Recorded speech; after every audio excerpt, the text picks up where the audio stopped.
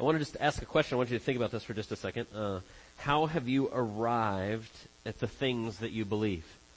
Right? So you start to think about, how do you know anything? How do you grow? How do you start to have beliefs in your life? And I want you just to think about some of the ways in which you do that. And you could say, well, people have taught me and reading and thinking and all sorts of different things. And there's a whole lot of ways, to be honest. And all those are true to some extent. But, one of the things that I think about often in our culture and at different times, we often hold beliefs kind of almost through osmosis, like that we've just kind of seeped into us. And part of it is because of our culture, things that we hear all the time and are said and we're inundated with, and we're kind of just getting them, even when you're not really thinking about it, consciously thinking about it. You get it through advertisements, you get it through your phone, you get it through social media, you get it through the news, you get it through all sorts of different ways that you just get all these things that kind of become part of the way that we see the world. And so years ago, Tim Keller, who's a pastor in New York City, he did open forum kind of thing, and he did this what he called Christian defeaters. And he said it's things that we start to believe in our society or our culture that we come to and we start to hold as they're true, and they've just kind of come to us through, they've been said so much. It's kind of that almost passive process of you've heard so many of these things, and we start to believe they're true, and they start to become just things that are part of the common sense of the culture. And he said what happens is a lot of times they're the exact opposite of what the Bible says. But even as Christians, we start to fall into that trap of believing those things because they're said so often and they're so assumed and they're so everywhere in which you look that becomes the case. And so he talked about those kind of defeaters and how we answer those. And really that's kind of what we've been doing as I was reflecting on him saying that. That's what we've been doing this last couple weeks, and today would be the third of 3 weeks. We've done this short series on different things that we hold in our culture that are the opposite of what God says. And so what we've been doing is I've been reading to you some findings from a poll that Ligonier Ministry did they just let out a couple months ago. They do it every 2 years, and they call it the State of Theology.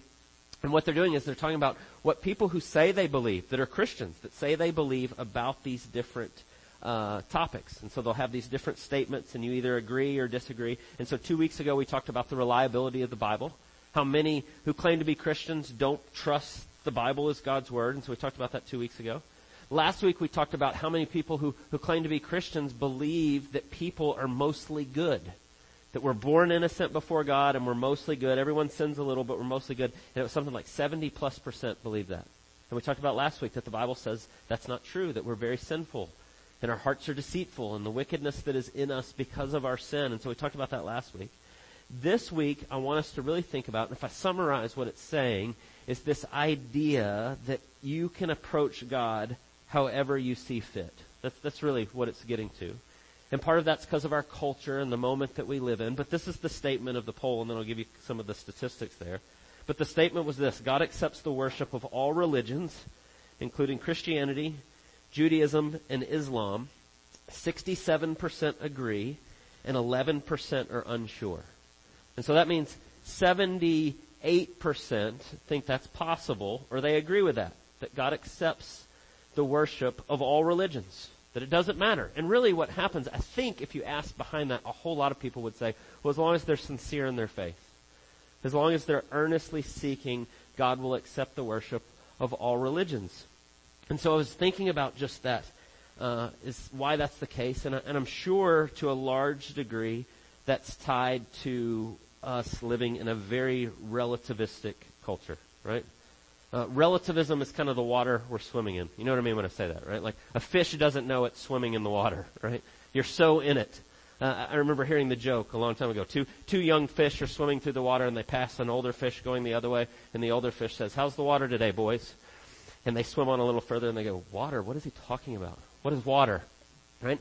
That's kind of the culture that we live in with relativism, right? It is so inundated, it's so assumed in our culture that oftentimes we don't even recognize it when we hear it. But relativism, the idea, is a doctrine that knowledge, truth, and morality exist in relation to culture, and there are no absolutes. Right? So what you believe is true and what you feel about things, that's conditioned by the time where you live and the place that you live and where you are. And so there's no way to say that one's more true than the other. It's all relative. And so we live in a culture that assumes that, in so many ways. And so what ends up happening out of that is we kind of come to this, well, no one really knows. And so if you make a truth claim that this is true, that this is absolute, and there is absolute truth, what our culture often says today is that's arrogant, and it's exclusive, and it's generally awful, and it's to be avoided. You should never say that. You should never say that there is a truth claim that stands over other truth claims. But here's the problem. As believers, as those that are seeking to be obedient to Jesus in every area of our life, we say that every week, that's our definition of discipleship. We want to grow in obedience into the power of the Holy Spirit in every area of our life. Jesus says, I am the way and the truth and the life. No one comes to the Father except through me. Jesus makes incredibly exclusive claims about who he is. He says, I alone am God, and you come through me and what I do. Or what Chris just read from us from Acts chapter 4. Right? Peter stands up and says, there is salvation and no one else, for there is no other name under heaven given among men by which we must be saved. And the Bible's full of this. And it's at the very heart of our faith and what we believe, that there is a exclusivity in Jesus. But then I read those polls, and here's 78% either don't believe that or are unsure. And so how is that the case? How are we so far off from a biblical Christianity and what God calls us to and what Jesus says? And so I want us to think about that together. And so the first couple ways I want us to think about it. First, I want us just to think about why so serious of an error in such large numbers. Right? Why is it that 70-something% are either unsure or just reject that idea out of hand? So why in such large numbers is that the case? Secondly, I want us to consider why the Bible says that cannot work. Why the Bible does say it's Jesus only, and it gives us very clear reasoning as to why that's the case. And we're going to see that in Galatians chapter 3. And then lastly, I want us just to consider how Jesus alone, the exclusivity of Jesus, is such good news for everyone. It really is good news. And so let's start with just the beginning of why so serious an error in such large numbers. And I think there's two really big things in our culture, two great lies that we've embraced largely. Part of it's just kind of the cultural moment and the things that we grab hold of. Part of that is certainly related to the relativism that is so overwhelming in our culture. That idea that it's just kind of been accepted, that's almost become, as Keller would say, a Christian defeater because people just assume that to be true. And what gets tied to that is a bad idea of what tolerance is. Right? We talk about tolerance a lot in our culture. Relativism and tolerance kind of go, this bad definition of tolerance go hand in hand. I'll explain that. Tolerance actually means, historically, that we can disagree on something. I can say, no, Jesus is the only way. And a Muslim can say, no, it's Muhammad in the way he's revealed to us, and what he has told us is the only way. And we go, well, we're going to agree to disagree, and we're going to continue to have a conversation. That's what tolerance looks like. We both are disagreeing, but we're going to do so in a loving and gracious way and continue to have that conversation. But what tolerance has come to mean in our society today is, no, you don't ever disagree. Your way is true for you, and my way is true for me, and they're both true. Which actually doesn't make any sense, because they both can't be true, but that's what we've done, and we say that. And we start to operate that way. And so what tolerance means now is this idea that no one can have a dissenting opinion. You just have to say they're all equally valid. And so you could summarize it like this. It's arrogant to say your religion is superior, and to try to convert everyone else to it. Surely all religions are equally valid and good, and a means for their particular followers. That's kind of the way we think in our culture today. They're all good and they're all right in their own way, and it's this kind of wishy-washy, like we're all right. Everybody's right, and it doesn't matter as long as you're just sincere in what you believe. But there's a problem with that kind of thinking. It sounds really gracious. It actually sounds pretty humble and inclusive. You're right for you, and I'm right for me, and that's okay, and we'll all just get along in that way. But there's a problem there. There's actually a fatal self-defeating error in the middle of that. I don't know if you've thought about this before, but I really want you to think about it for some. Some of you have seen it before. But there is a fatal error in that kind of thinking. Tim Keller I'm going to quote him here because he says it really well. He says, ironically, the insistence that doctrines do not matter is really a doctrine itself. It holds a specific view of God, which is touted as superior and more enlightened than the beliefs of most major religions. So the proponents of this view do the very thing they forbid in others. Do you hear what he's saying? If we say, no, God accepts the worship of all religions equally, they're equally valid, you are making a very exclusive claim of what God is like. That God revealed himself this way over here, and then he revealed himself contradictorily over here, and he did it over here in another way, and all of those hold together. What you're saying is you know what God's like. You have the big picture. That you can see all of it. And what you're really saying, if you drill down and stop and think about it, is you're saying all major world religions are wrong. Right? Because a Muslim would not agree with that statement. A Jew would not agree with that statement. A Christian would not agree with that statement.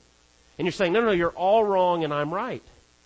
And I'll tell you, I've had this conversation at different times with people. They go, no, I just think they're all equally beautiful and wonderful, and they're all good, and they're all true. And I go, yeah, but you're actually saying I'm wrong.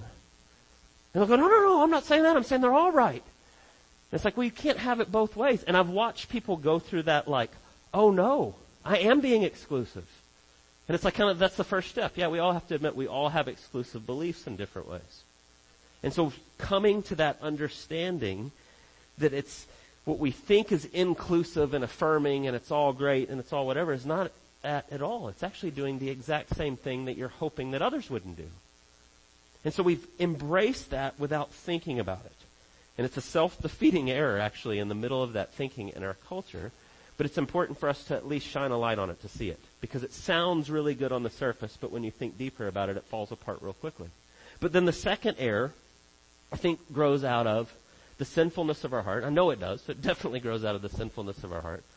But it grows out of the sinfulness in our heart in this way, is that we believe that salvation comes from our doing.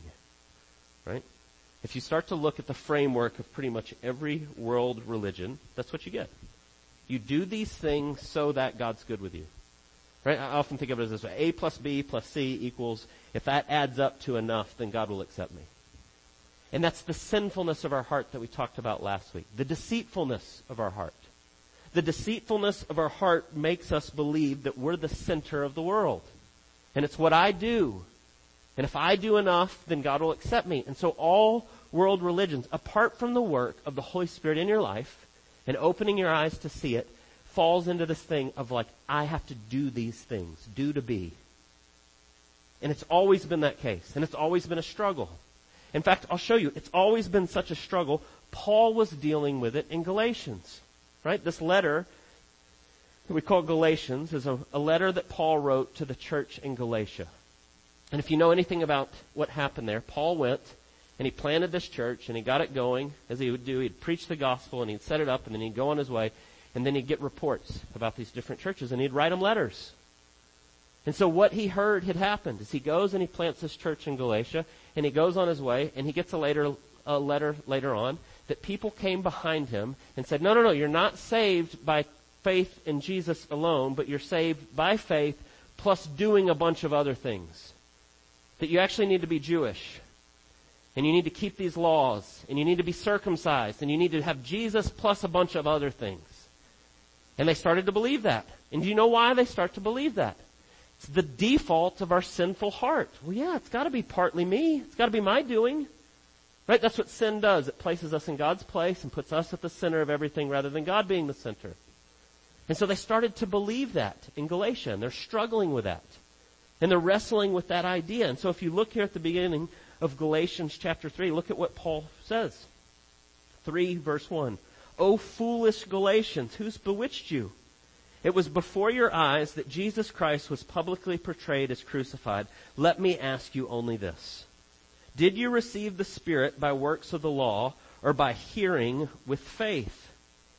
Are you so foolish, having begun by the Spirit, you are now being perfected by the flesh? Do you hear what he's saying? Right? They believed, and the Spirit came in their life, and they're putting their faith in Jesus. And it was by faith alone in the preaching of the gospel. And yes, we put our faith in Jesus. And he says, you received the Spirit. You hadn't done anything except believed what I told you about who Jesus is. And now someone's come behind you and said, you've also got to do all these other things. And he goes, what do you think? He said, right, Paul's very logical. Think with me. How did you get the Spirit? Was it because you did a whole bunch of things? Or was it because you believed when you heard the truth? And they knew the answer, so he's appealing to what had happened in their lives, but he's saying it doesn't work that way. But they had started to fall back into this idea that they're saved by their works. And that's the deceitfulness of our heart that always wants to make it about our works. And so I was thinking about just that poll question here that says, God accepts the worship of all religions, and they specifically say Christianity, Judaism, and Islam, the three largest monotheistic religions in the world. And so I went and looked it up. I went and looked up, because I didn't want it to be from my words, but I looked up on a kind of popular website for a seminary, a Jewish seminary, basically was what it was. And I was reading what the rabbi says on how salvation comes. How are we saved? And he talks about the transformative power of Shabbat, right? Shabbat being the Sabbath, and doing the things that God tells you to do. And he says, according to the Talmud, that if the Jewish people in its entirety were to observe it properly, but twice in a row, they would immediately merit redemption. Right? If they would do this, and they would do it in the right way, they would immediately merit redemption. And so then I went to what's it called? Salam Islam. Same thing. Imam, a Muslim teacher, answering questions about what does it mean to be saved? And what does salvation look like? And he says, even following the prophets in Islam never means that human generation can be saved by having belief in their prophethood. So hear what he's saying. You're not saved by believing in Muhammad. That's not it. He says, but it is by following their guidance and their rules of the religion and by doing righteous deeds that one can reach salvation. Do you hear what he's saying? You are saved by doing these things and doing them well enough, and then you will achieve salvation. It's the same thing that the rabbi is saying. If we could do this and do it well enough, we would immediately merit redemption. And they're saying that's what they're doing, and what they're saying is the way all human thinking is. It's what we do. It's what Paul was dealing with the church in Galatia. They were starting to slip into that thinking, oh, we must do some things so that we can be saved, and it's based on what we do. And that's the sinfulness of our heart. And you can go all the way down the line looking at world religions. It's do to be. Do these things so that I can be saved. And it's the default of our heart. And so here's where I'm driving with all this. So please see this. You get to the end of what are the errors that are leading us to say that God accepts the worship of all religions. It's because they're looking at it from the perspective that the way in which you are good with God is by doing good deeds. So who cares which one you're really following? We're all trying to do the same thing. We're all trying to be good. Whether Islam or Judaism or Christian, we're all trying to do our best. And so sure, God accepts it. If you're a good person, right? Remember last week, the error 75% believe that we're mostly good and we just sin a little. And if you're mostly good and you just sin a little, then it stands to reason that you can earn your salvation by doing some good deeds. And so that's the framework with which they're working. And that's why they can say that all of those can come before God in that way. Now, why does that not work? Why is that the exact opposite of what Scripture says? Look at what it says here in Galatians chapter 3, verse 10. For all who rely on the works of the law are under a curse. For it is written, cursed be everyone who does not abide by all things written in the book of the law and do them. Now it is evident that no one is justified before God by the law, for the righteous shall live by faith. But the law is not of faith, rather the one who does them shall live by them. Christ redeemed us from the curse of the law by becoming a curse for us, for it is written, cursed is everyone who's hanged on a tree, so that in Christ Jesus the blessing of Abraham might come to the Gentiles, so that we might receive the promised Spirit through faith. And so he's telling us, he's giving us the framework in which we see that it cannot work by our doing. Right? Look at what he says there in verse 10. Cursed is the one. Right? You see it there where he says it. Cursed be everyone who does not abide by all things written in the book of the law and do them. You have to do all of it. Right? If you're going to merit your salvation by what you do, if you're going to approach God in His perfect holiness and righteousness in every way by your doing, you have to do all of it. You have to be perfect.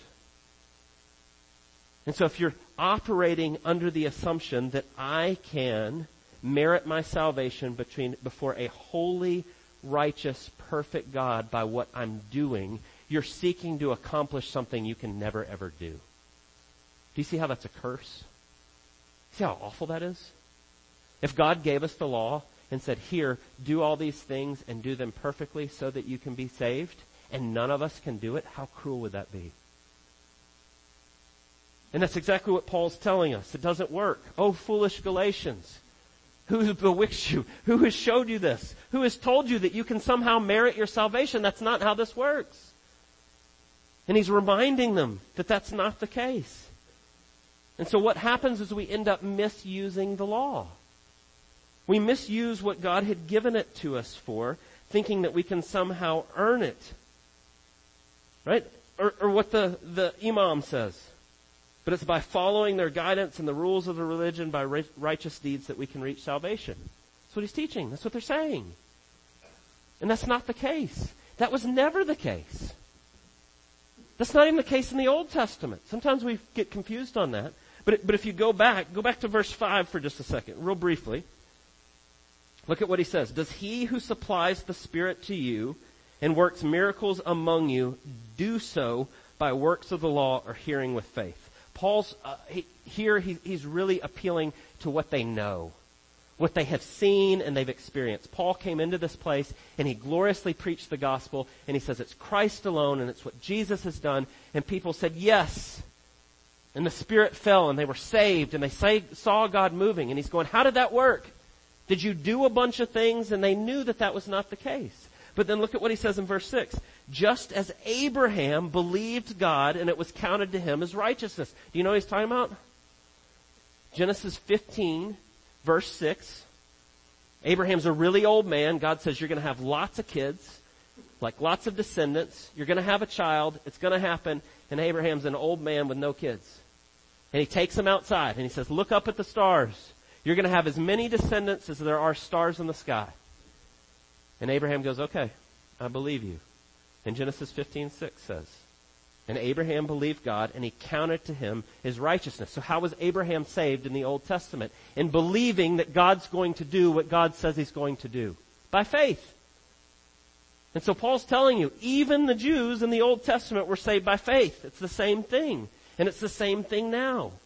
And if you think you can do it by your keeping the law, you've missed the whole point.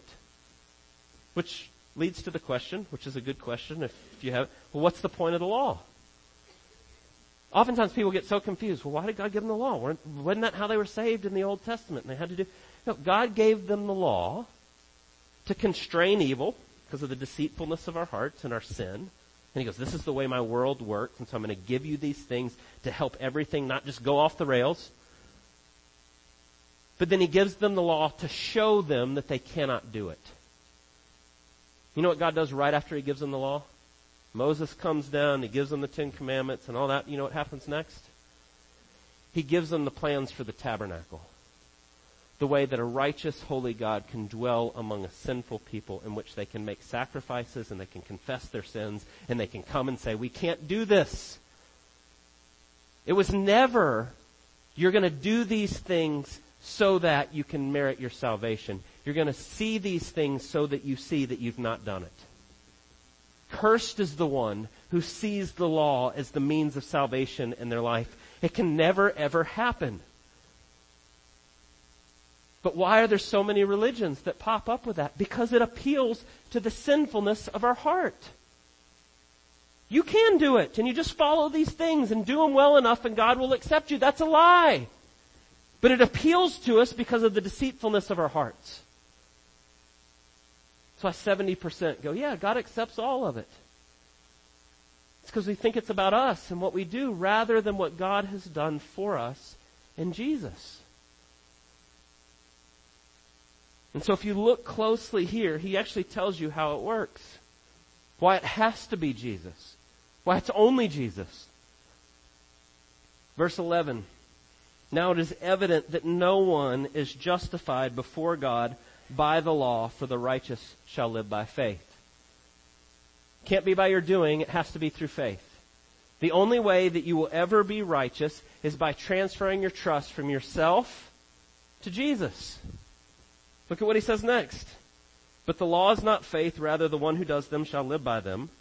Christ redeemed us from the curse of the law by becoming a curse for us, for it is written, cursed is everyone who's hanged on a tree. What's he talking about? How does Christ redeem us from the curse? We can't do it. We know we've not done it. We can't measure up. If we think we can be saved by works of the law, we're cursed. So how does he redeem us from that curse? Jesus comes and lives the life that we haven't lived. Where we are covenant breakers, right? In the Old Testament it talks about covenants. With it are blessings and curses. If you break the covenant, if you don't do the thing God tells you, there's consequences that come with it. If you keep them, there's blessings. Right? There's good that comes if you just follow what God says. And we've not done that. We're covenant breakers that deserve all the curses or consequences that come with it. And then Jesus comes and he is the perfect covenant keeper. He keeps all of it perfectly in every way. He loves God and he loves man and he never sins. He is without sin. And he comes to the end of his life and he deserves all the blessings that come with it. He does it perfectly in every way. The only sinless person who's ever lived comes to the end of their life, and what do they get? He says, I will lay down my life for you.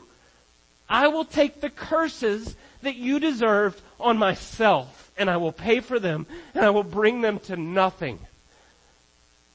2 Corinthians 5. He who knew no sin became sin on our behalf, that we can become the righteousness of God in him. And it's only by what he does for us. The perfect covenant keeper who deserves all the blessings says, no, I will become a curse for you. And they hang him on a tree. They nail him to a cross. You know what Paul's talking about in Deuteronomy? They would hang criminals on a tree if they've been killed for their crimes. And so the saying was, cursed is the man that hangs on the tree. That's what Paul's talking about. And he says Jesus becomes a curse for us, and he's hung on the tree on our behalf. And God pours out his holy, righteous anger on Jesus and brings it to nothing. And it's the only way that we can be saved. That's why Peter stands up and says there's salvation in no other name. You cannot approach God by keeping the 5 pillars of Islam. It won't do it. It will never be enough. You can't keep it by keeping the Sabbath perfectly. You can't keep it by doing the things. The only way that it can ever happen is by what Jesus has done for us. The only way that we can approach God is by a righteousness that's not our own. The righteous shall live by faith. And that faith is putting your trust in Jesus and not your own performance. And it's the only way that it can work. And so when people say, well, God accepts the worship of all religions, it's a fundamental misunderstanding of who God is. God is perfectly holy and righteous in every way. And it's only by what Jesus does for us. God himself coming to do for us what we could never ever do for ourselves. It's the only way. And the Bible tells us that over and over and over again. Now, why is that such good news? That's a hard thing to say today in our culture. I'm aware of that. Right? You say that and you go, no, it's only Jesus. You'll go, you're so exclusive. It's regressive. How dare you think that your truth is greater than my truth? And we use the right that's a alarm bell that we live in a relativistic society. Your truth and my truth, and they somehow can both be right. And so why is it good news? if the truth is the only way that you stand before God is by Jesus' righteousness for you, it is unloving not to say so. If that's all there is, if the only way, the only hope that we have is the righteous shall live by faith, that what Jesus says is the God of the universe, is this is it. I am the way, the truth, and the life, and no one comes to the Father but through me. The only way to truly be loving is to speak the truth about who God is. And I know that's difficult in the time we live in. But you speak the truth and you do so with great humility, because you know that your righteousness is not your own. You know that it's only through faith in what Jesus has done for you. It's not because, look at me and I figured this out and I'm so smart. No, it's because I am a desperate sinner that desperately needs God. And so it should be done with great humility and kindness and graciousness. But as Peter says in Acts 4, you stand up full of the Holy Spirit and say, there is no other name under heaven given among men by which we must be saved other than Jesus. And it's loving to do so because it's the only hope that we have. But the second thing, and say to you why it's really good news, every world religion, when you stop and think about it, kind of this A plus B plus C equals if I do enough, then I'll be saved. You know what's underneath that? Foundationally under that is that we all know that we don't measure up. And people who are operating under that, I'll just do these things and I do them well enough and then things will work out or then God will accept me. It's where Jesus is so blazingly, gloriously beautiful. He stands in the middle and goes, all you who are heavy burdened, come to me and I will give you rest. This system that you're trying to operate under to somehow earn your salvation will never work, but I am here. And he says, come to me, and I've done it. And you trust in me. That is good news to the person who is laboring to try to earn their worth before God. Because they know. If you put your faith in Jesus, you know. You know what it's like to try to justify yourself by what you do. It's exhausting. It's overwhelming. But the glorious good news is Jesus says, I don't leave you in that. I'm here to do for you what you can't do for yourself. And we get to go and share that with people. And remind them that there is rest. That God does love us. That He has come to us. That He's done for us what we could never ever do for ourselves. But then the last thing, and I'll end here. When we see that and we embrace it, so often we think about religion and doing these things. What's under that for all? I want to be better. I want to be good. I want to I want to grow, and I want to be a better person, and all those kind of things. And the reason, part of that, the reason is they're made in God's image. They know there's something more. They're wanting those things. But the sad truth is if you seek to do it in your flesh by what you do and earn your way to God, you'll never get there. Ever. But in Jesus, when you put your faith in Christ, the Spirit comes and dwells in you. And God sees you as righteous in that moment. Oh, that's good news. Even when you're a mess, and even though you don't have it all together, He sees you as righteous now. Right now. But then because He is so loving and He is so good, His Spirit continues to move in you and through you, and He begins to change you from one degree of glory to another. And that thing that you're desiring and you're wanting is ultimately that relationship with God, but also you want to see in your life those changes come. He says, I'm going to do it. I'm going to finish this good work that I've begun in you. And none of us is going to achieve it in this life. But as God continues to work in and through us, and then when He returns, we're going to stand before Him gloriously, perfectly, all together in what He has designed us for in Jesus. And we're going to go, yes. And every person you know that is seeking to do all those things is looking for that. And the good news is it can come. And the good news is it is coming if you put your faith in Jesus and what He's done. And so the good news is really good news for every single person you know. That we would continue to see that Jesus alone is the answer. Would you pray with me? God, we thank you for the good news of the gospel.